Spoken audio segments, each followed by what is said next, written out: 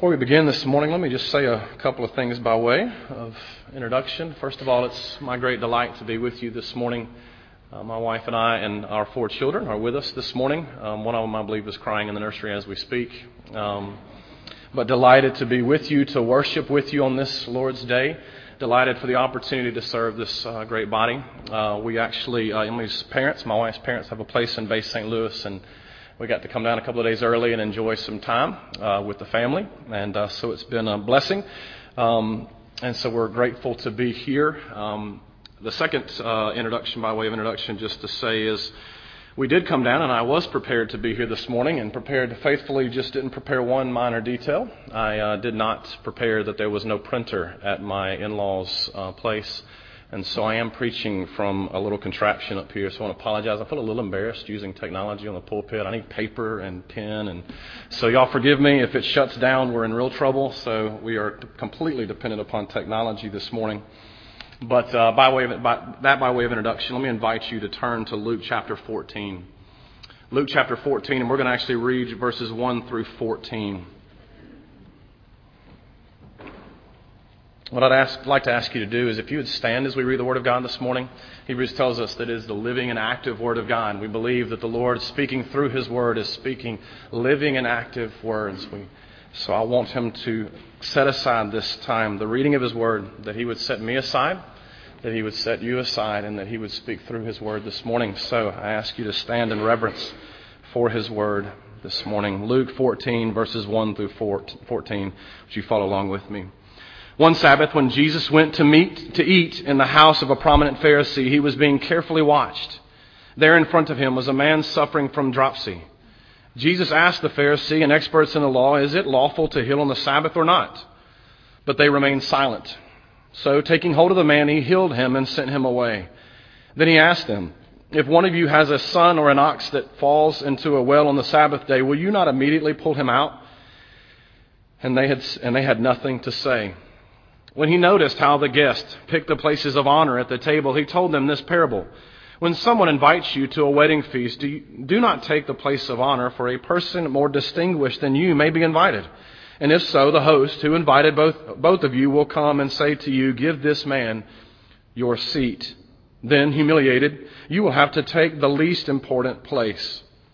But when you are invited, take the lowest place, so that when your host comes, he will say to you, "Friend, move up to a better place." Then you will be honored in the presence of all your fellow guests. For everyone who exalts himself will be humbled, and he who humbles himself will be exalted. Then Jesus said to his host, "When you give a luncheon or dinner, do not invite your friends, your brothers or relatives, or your rich neighbors. If you do, they may invite you back, and so you will be repaid. But when you give a banquet, invite the poor, the crippled, the lame, the blind, and you will be blessed. Although they cannot repay you, you will be repaid at the resurrection of the righteous." Thank you. You can be seated. So we come to the text this morning. It's easy to miss the striking nature of this text. It's easy enough to miss how kind of audacious, some immediate red flags that should jump off the page at us, but if we're not familiar with the context of the passage, we might miss it. Jesus is coming into the home of a prominent Pharisee to have dinner with him. That seems harmless enough, but if you've read just a few chapters earlier, you understand that Jesus has just called the Pharisees hypocrites, murderers, heretics, and whitewashed tombs. And it seems a bit audacious that he is now going to dine with them in their homes. It would be something on par with if this morning I came and I wanted to preach a sermon on the evils of Islam. And this morning for Sunday school, your Sunday school teachers had been walking through a series of discussions on the evils of the heresy of Islam and the dangers of it in our world around us. And then right after this, you saw me going into the home of several prominent members of Al-Qaeda and having lunch with them this afternoon. It would really be that audacious. In a sense, we've just talked about the evil nature of what they are, of the belief system itself, of what they are and what they represent, and yet here we are now going to fellowship, to hang out with them. And If you miss that, you'll miss the nature of what Jesus has come to do in the text this morning. He is coming to dine with these men. And when you read it, he comes into the home, and now he's going to sit down with them over some casserole and sweet tea and just fellowship with them.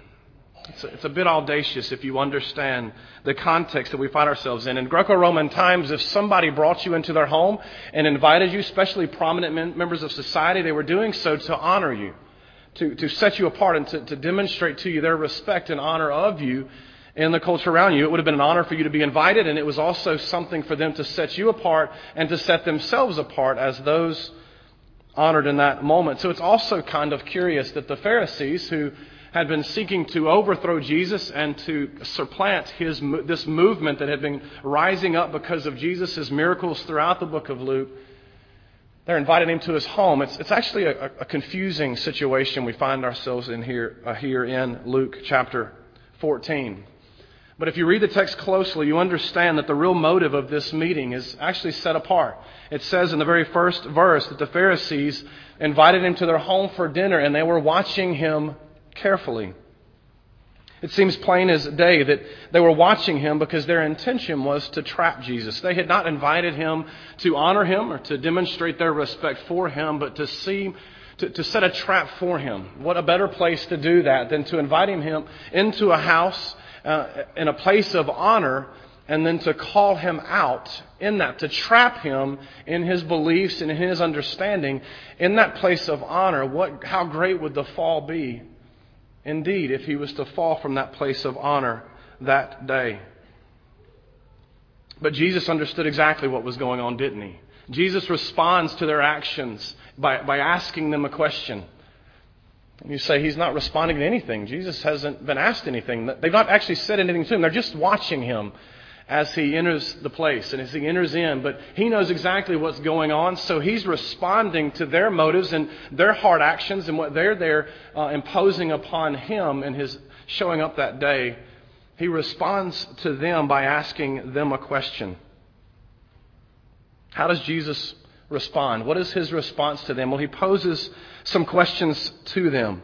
He cuts to the quick of the issue. He doesn't mince words. Yes, he could have been frustrated over the fact that they had invited him for that reason, knowing what they had brought him there for. He could have challenged them for their motives in bringing him there. He could have gotten frustrated and stormed out. He could have done any host of things, but no, Jesus cuts to the heart of the matter, the heart of the issue, and begins addressing the heart. And I think there's three things that he sets before us this morning in Luke chapter 14. He means this morning in asking and addressing the questions before the folks who were gathered in the home of this prominent Pharisee, means to address three basic issues concerning the gospel. First of all, he means to address the hard heart that needs the gospel. Second, he means to address the humble heart that expresses the gospel. And lastly, he wants to address the issue concerning the hospitable heart that spreads the gospel. That's what we want to look at this morning. I think they're very clear in Jesus' motives in how he's addressing the people here in this home of this prominent Pharisee. One, he means to address the hardness of the hearts of all who were present there that day. He wants to talk about the humility that needs to be expressed in their heart, opposed to their hardness. And he wants to talk to them concerning the hospitality that their heart demonstrates in the spread of the gospel. So let's look quickly at that this morning. The hard heart and need of the gospel. Jesus' discernment over what's going on as he shows up at this the home of this prominent Pharisee seems very clear on the outset. He seems to be able to discern very quickly what's going on, but I don't know that his discernment is all that difficult to see. I think it's really a universal condition, isn't it? The nature in which we seem to defend and to guard our own rights and our own ways is a universal problem. Jesus is actually not all that overwhelmingly wise. He just understands the human condition, doesn't he? And so when he begins to address these questions, he's addressing a crowd much larger than these Pharisees, but even us this morning. He asks two questions and providing a couple of solutions concerning the hardness of their heart. First, he asks this question, basically, are you building or guarding your reputation, or are you pursuing holiness? Are you building and guarding your reputation, or are you pursuing holiness? He asked that when he asked the question, is it lawful to heal on the Sabbath? He presents that question to the Pharisees, and they've really only got two options to answer. Only two ways they can answer that question. They can look up and say, no, it's not lawful. They can look to the law and the extra laws that they've added to the Old Testament law, and they can look up and say, no, it's not lawful. We've made a list of laws. We've set forth what is required, and no, it's not lawful. And in so doing, they will seem very uncompassionate, unloving, and unsympathetic. Well, they can't do that, can they?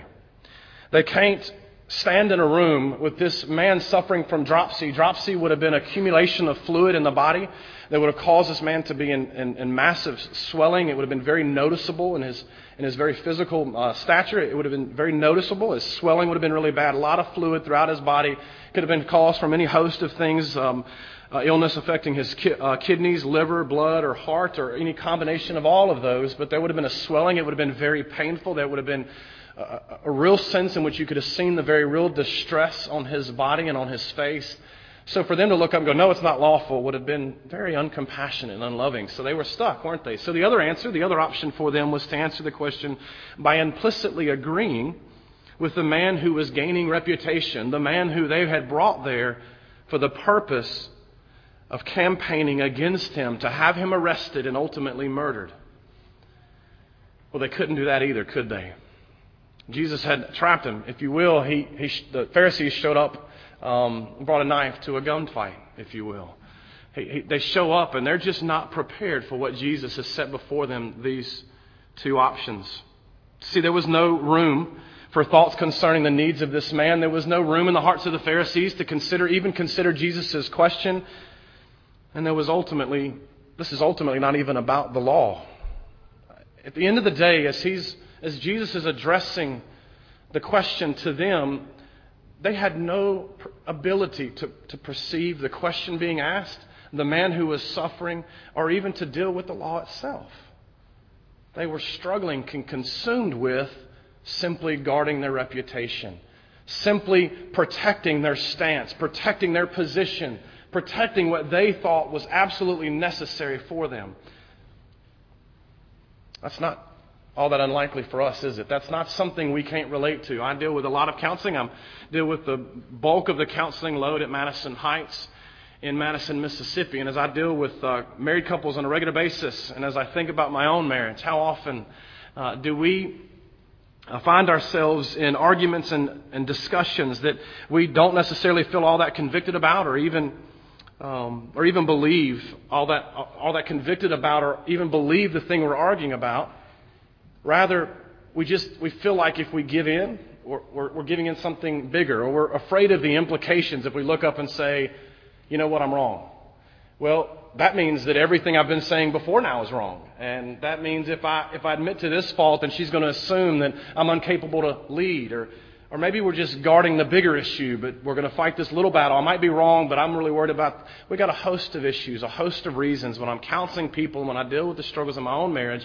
And I find if we really look at our hearts, what we are doing is guarding our own reputation, guarding our own position, our own issues. What about mercy ministry and opportunities to serve in the church? How often do we find ourselves, when asked to serve, asked to give, asked to go, and to serve the community around us, or to give of our time, we find ourselves quickly looking up going, well, we don't have enough time. I do a lot of things. I give to the church, and I'm there every Sunday, and we begin walking through our excuses, and we begin guarding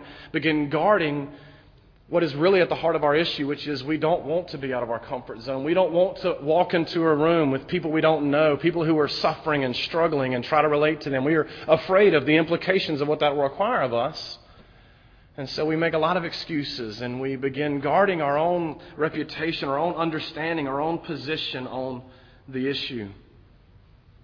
See, we are a people who love to propagate our own cause at all cost. The human condition is a universal one, and Jesus is setting forth in this picture, as he is dealing with these prominent Pharisees, a condition of the human heart that we've just sung about when we said, when sin was black as could be, he came.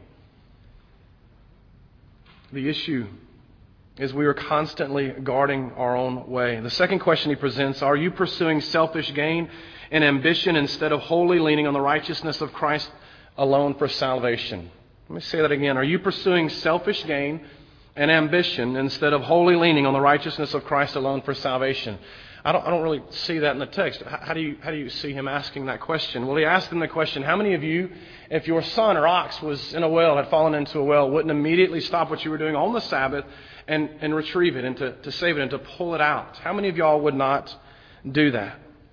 See, Jesus has basically pointed to the wound that is the sin of our hearts in the first question, but now he's got his finger on the wound and he's pressing in a little bit harder. He wants us to understand that through the actions that the Pharisees were demonstrating, by the way they were asking the questions and the way they were living their lives, they were demonstrating the self-preserving or nature of their hearts. I think we demonstrate the self-preserving nature of our own hearts and our own actions. They would sooner allow a man to writhe in pain in their living room and ultimately potentially die from this illness than they would allow an ox to die in a well and risk the loss of their own livelihood. A picture of an ox is going to be a very prominent means by which they would make their income. It would have been a very expensive item. It would have been something that would allow them to continue in their well-being and their livelihood. And so to lose that ox was to lose their livelihood. They would guard their own livelihood against the needs of this man who was suffering from dropsy. And he was trying to point to them that you were more concerned with guarding your own reputation. You are more concerned with your own selfish gain than you are the righteousness of Christ alone in your hearts. We are too often willing to play the game of Russian roulette, spiritually play the game of Russian roulette with our hearts, trying to do just enough to get by, trying to achieve enough to where we feel like we've accomplished enough to be accepted by Christ and accepted by those around us as a good moral person. We're constantly playing that game, thinking if we do enough, if we get by just enough, and we don't really want to ask the question that Jesus asked Peter, do we? We don't want to really deal with the implications of the answer to the question, who do you say that I am? Jesus looks at Peter, and it's not a simple question, who do you say that I am? It's not just Christ, the Son of the living God. It's if you say who I am, and if you declare who I am, Christ the Lord, then you've got to deal with the implications of that. And we don't want to deal with the implications of answering the question, who do you say that I am? So let me ask you a question this morning. If I were to ask you this morning, are you pursuing Christ? Are you pursuing holiness in every area of your life this morning? What would your answer be? Just think about it for a second. Let's just stop. Just think for a minute. Are you pursuing Christ? Are you pursuing holiness in every area of your life? I'm not talking about the perfection of your life. I'm not asking for perfection. Christ doesn't ask for perfection in the sense that he does say, be holy as I am holy, but he's not looking for absolute perfection, but the direction of your life and the pursuit of that perfection. Is that what your life would be marked by this morning as you gather here? As you started to answer that question, what came to your mind? What were the first thoughts that came to your mind? Did you start running through the list? Well, I do this and I do that, and I come to church and I tithe mostly regularly, and I try to be at the events and different things. I sing in the choir. I participate in seasonal things. I'm here most of the time. The doors are open.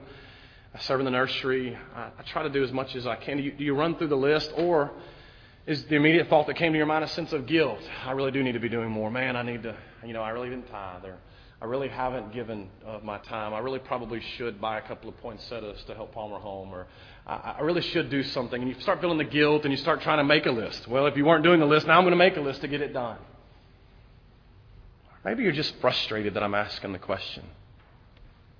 Maybe when you ask the question, you look up going, all right, I got it. Let's move to the next point. You're frustrating me a little bit. You're stepping on toes, or maybe I just don't like the nature of the question. Maybe it's not fair how you're asking it. Well, if we are to follow Jesus, if we are to pursue holiness the way Jesus seems to be addressing the issue in our hearts this morning, then it's not what we do or what we are not doing, but it's what Jesus has done and what Jesus is doing. We've got to see and understand that the hardness of our heart is we would go our own way time without number. we would have our way. We would shake our fist in the face of God and say, I will not have this king to rule over me, over and over again, unless Jesus intercedes on our behalf, unless Jesus opens our eyes, unless Jesus works in our hearts. There is no hope. Jerry Bridges was very helpful to me on this point early in my walk with Christ. I was reading his book, The Disciplines of Grace, and he said this: to preach the gospel to yourself then means that you would continually face up to your own sinfulness and then flee to Jesus through faith in His shed blood and righteous life. It means that you appropriate, again by faith, the fact that Jesus fully satisfied the law of God, that He is your sin substitute, and that God's holy wrath is no longer directed towards you. This is the gospel by which we are saved. And it is the gospel by which we must live every day of our Christian lives. If you are not firmly rooted in the gospel and have not learned to preach it to yourself every day, you will soon become discouraged and will slack off in your pursuit of holiness. You will become discouraged because you will never feel like you're measuring up. You will slack off because you're just tired of trying and never really getting where you want to be. But if you constantly, day in and day out of every day of your lives, look to Christ and say, nothing in my hands I bring, simply to the cross I cling. If you will lay your lives before Him and say, Christ and Christ alone.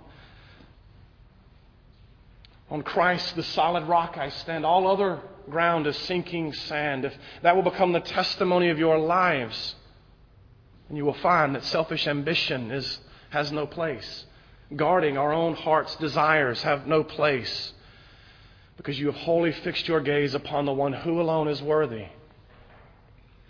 It's a hard heart that is in need of the gospel. And we've got to recognize the hardness of our hearts and preach the gospel to ourselves. But what does that look like? If we want to understand, I got it. We got hard hearts. There's a sin issue. We need Christ to deal with that sin issue. So what does this look like? What is the expression of this gospel at work in our hard hearts? Well, Jesus wants to address that. He wants to take you a step further. He's revealed the problem. He's pointed to it, and He says, all right, well, if humility has come in, if the gospel has begun to take root in your life, there will be a humility that begins to express itself through the gospel.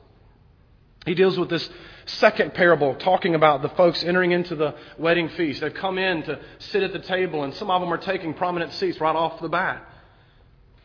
And He begins to address the expression of the gospel, how it should express itself in our lives, by pointing to the manner and nature in which people walking into this wedding feast address the way they're going to sit. He points to a picture, a very real picture in Greco-Roman culture of. It's a real important picture that you see when he starts talking about the issue of the host and a wedding feast and all that surrounds that. And so here's a thesis statement. Here's the picture of what he's trying to point at as he's pointing to the wedding feast. It's simply this: what the heart loves, the heart pursues, but the host determines the seating. Listen to that, because we're going to explain that in the nature of the analogy that he's setting forth. What the heart loves, the heart pursues, but it's the host who determines the seating. See, the host is actually the central figure in this second parable. It's really about the host. We would focus upon the individuals who are taking prominent seats or lesser seats in the room, but it's the host who is central. It's a subtle fact easily overlooked in this passage, that the host is the one who determines the seating. Jesus doesn't think it is all that subtle, since He references the host as the one who invites. He's the one who sets the seating chart, and He's the one who judges those who are out of place from the seating. It's very important that we see that. Jesus' point is that if the heart has been broken, if the heart has begun to see its own hardness and its pursuit of its own selfish gain, if it's begun preaching the gospel to itself every day, it will understand its need to take the lower seat. It will be this humility that God exalts. It will be this testimony of an understanding. It's not that you have achieved humility, Jesus says. It's not that, hey, you've achieved humility, go sit in the lower seat and wait, or He's going to ask me to go in the higher seat.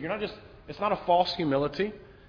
It's that when humility is really taken root in your heart, you understand, and Jesus has been written all over your heart so much, that you are going to take the lowest seat in the room because you know that Christ is the one who's to be exalted. You want Him to receive the glory. I want to be here because I want Him to receive the glory and the honor, and I'm just happy to be in the room. Just happy to be in the room. I think that's the picture of that seat of honor. He says that the seat of honor is determined by the host. The one who gains the honor, who gets the honor, is the host. He is the central figure. The one who has genuinely understood the invitation to come and to feast with the host, the King of Kings and the Lord of Lords, is the one who walks into the room and says, I'm going to sit right here because I'm just happy to be in the room. I don't need any seat except a seat at the end because I'm just amazed that I got an invitation to begin with. Jesus is trying to point to that. We see that throughout the Old and New Testament, don't we? We see it time and time again in pictures of men of the Old Testament. Moses in Exodus 3:11 says, Who am I that I should bring my people out of Egypt? Who am I? I'm stuttering. I'm a broken man. I'm not even worthy to fulfill this calling that you have set over me. Job in chapter 40 of the book of Job, the man whose righteousness there is no other who is to compare with his righteousness, says, I am vile. I lay my hand over my mouth. I don't even want to speak because I'm vile. And he is considered to be the most righteous man of his day.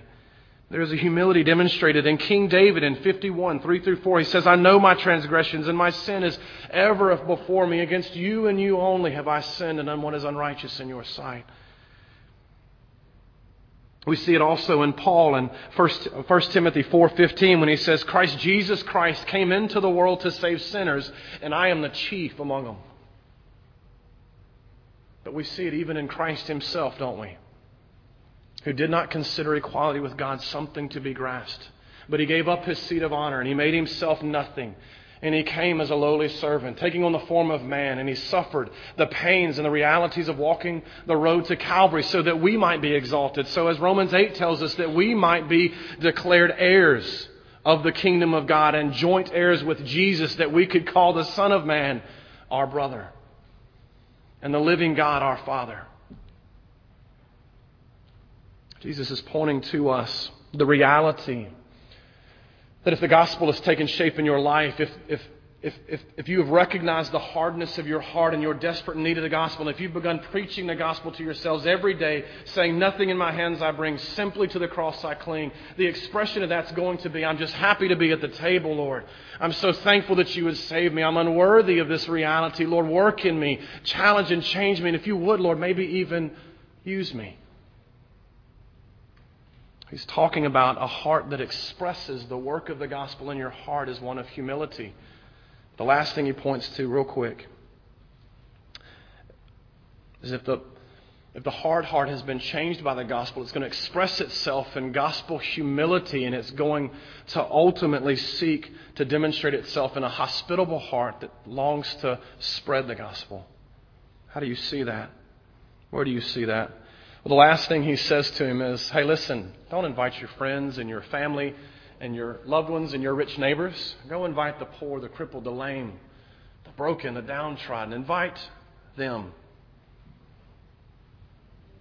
I got to admit, it's funny when I come to this text and read it. If I'm Jesus, I'm zinging them when I walk in the room. If I know what they're there doing, if I understand that they've brought me there just to make a public spectacle of me, I'm going to look at them because I understand Greco-Roman culture, don't I? I understand that what they've done is invited me to a position of honor, and now they seek to dishonor me. So I'm going to look at them and say, what kind of host are you?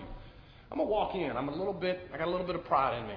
So I'm going to walk in and I'm going to say, what kind of host are you? That you're going to invite me just to discredit me in front of all these people. Why don't you give a defense for yourself instead of putting me on trial? Why don't we talk about the very nature of why you brought me into this place? I'm going to zing them. I'm going to come right at them. And maybe in doing so, I can discredit them. Maybe I can actually point even further to the hypocrisy that is their lifestyle, that is the reality of their false gospel.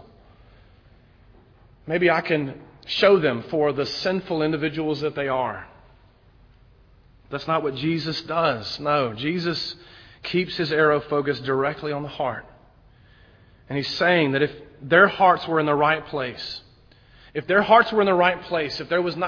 were not demonstrating a hard a heart of hardness, and if they were demonstrating gospel humility, they wouldn't even be in the place they were at that day. Because you know why? They would have been inviting the poor, the crippled and lame. They would have been seeking to spread the gospel rather than to guard their own reputation. And I think that's important for us to understand this morning. That if we're going to understand the reality and the nature of the hardness of our heart, if we're going to understand and begin asking questions concerning the fruit of humility that is born in the gospel's work in our lives, then we're going to have to start asking the question, how are we expressing that in the manner that we reach out into the world and spread this news? This glorious news that there has been one that's invited me to the feast, and he's inviting you to come feast with him. Feast. There are tables prepared, a place prepared for you. And he's invited you to come. But we don't. Jesus chooses the venue of hospitality, though, to stress the importance of evangelism, the importance of gospel witness. The Scriptures are filled with references to the necessity of hospitality as a means of reaching the poor, the crippled, the lame, and the blind. But it's funny that we don't seem to see hospitality that way, do we? We don't see hospitality the way Jesus is portraying it here in Luke 14. It's actually it's too tempting to deal with the Greek word that's being presented here for hospitality. He actually uses the Greek word, if you'll permit me to help you with this one a little bit. I don't usually like walking through Greek because I'm not even good at it myself. But for kicks and giggles, the word here is just too tempting not to deal with it. The actual word here in Greek is philoxenia. It's two compound words making up one word. Two individual words making one compound word. It's the first word is phileo. It's where we get our word for brotherly love. It's Philadelphia, the city of brotherly love. It's a brotherly, familial type love. The second word is xenos, xenia, from the Greek word xenos. It's where we get our Greek word for stranger. So what does hospitality describe that in the New Testament? What is Jesus describing hospitality as here?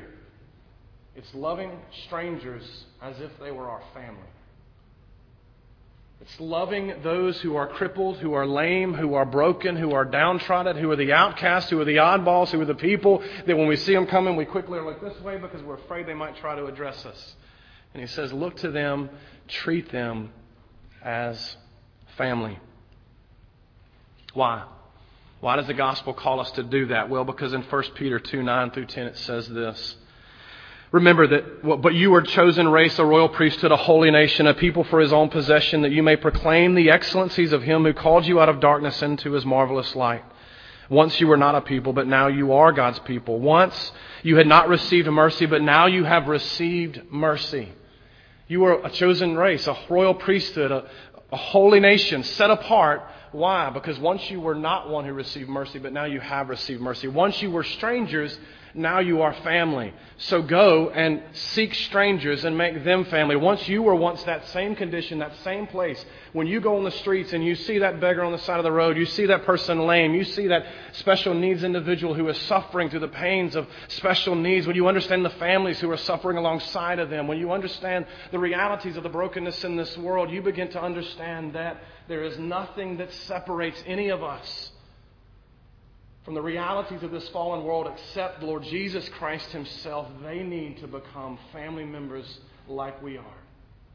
He's called us to that. That's why Ephesians 2:12-13 says, remember that you were at the same time separated from Christ, alienated from the commonwealth of Israel, and strangers to the covenants of promise, having no hope and without God in the world. But now in Christ Jesus, you who were once far off have been brought near by the blood of the cross. You were once far off, but you've been brought near by the blood of the cross. You were once a stranger, but now you are a child of the living God. If you have begun to understand the nature and the hardness of your heart, you've seen the realities of that gospel at work in your lives, it will demonstrate it in a humility and a thankfulness and a submission to the one who rules and reigns over all things. And that'll demonstrate it in a desire to bring everyone that you can find to that message, to that hope. Listen to what Christine Pohl says in her book, Making Room, Recovering Hospitality as a Christian Tradition. She says this: hospitality meant extending to strangers a quality of kindness usually reserved for friends and family. The focus, however, was on strangers in need, the lowly and abject, those who on first appearance seemed to have little to offer. Hospitality both participated in and anticipated God's hospitality. Christians offered hospitality in grateful response to God's generosity as an expression of welcome to Christ, who for your sake was a stranger. You hear what she was saying there? Christ became a stranger of heaven, that you might be called sons and daughters. And He said to you, who are you to pass judgment? Who are you to continue to foster and guard and to gather all those around you who are just like you? No, but if the gospel's at work in your life, you have seen yourselves no different than what our culture sees as the worst. You are one in desperate need. Understanding that, you're so happy to be invited to the table that when the host comes and says, hey, will you go out? Because I sent out invitations and they haven't come. Will you go out and will you gather folks from the highways and the byways, the crippled, the poor, the lame, and will you bring them in? You run out the door as fast as you can because you said, He invited me and He wants to invite more, and I'm going to go find them because they have the same need I have. The same reality of their heart is the reality of my heart. Lord, send me. That's what Isaiah says. Lord, here I am. Send me. The message of Luke this morning of Jesus is that we need to recognize the hardness of our heart. We need to understand that there is a humility that should be taking shape in our lives, that is demonstrating itself in utter submission to Him, and that the expression of that should be demonstrated in the ways that we take this message to the world, not to those like us, but to those who are in desperate need, because we see all of us the same way, from the least of us to the greatest of us, as those desperately in need of this gospel. Would you pray with me? Our God and Father, we bow before You this morning. I just feel incapable of communicating all that is set before us in Your text this morning. I feel incapable to see its expression in my own heart.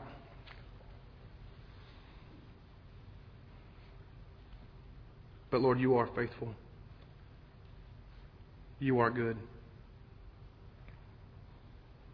You are faithful to uphold us, to work in us, to challenge us and change us. And so, Lord, this morning we pray that You would instill in us and create in us a heart that cries, nothing in my hands I bring, simply to the cross I cling. Lord, work in our hearts this morning. Challenge us, Lord. Change us. Work in us for the glory of Your name. We pray it for Christ's sake. Amen.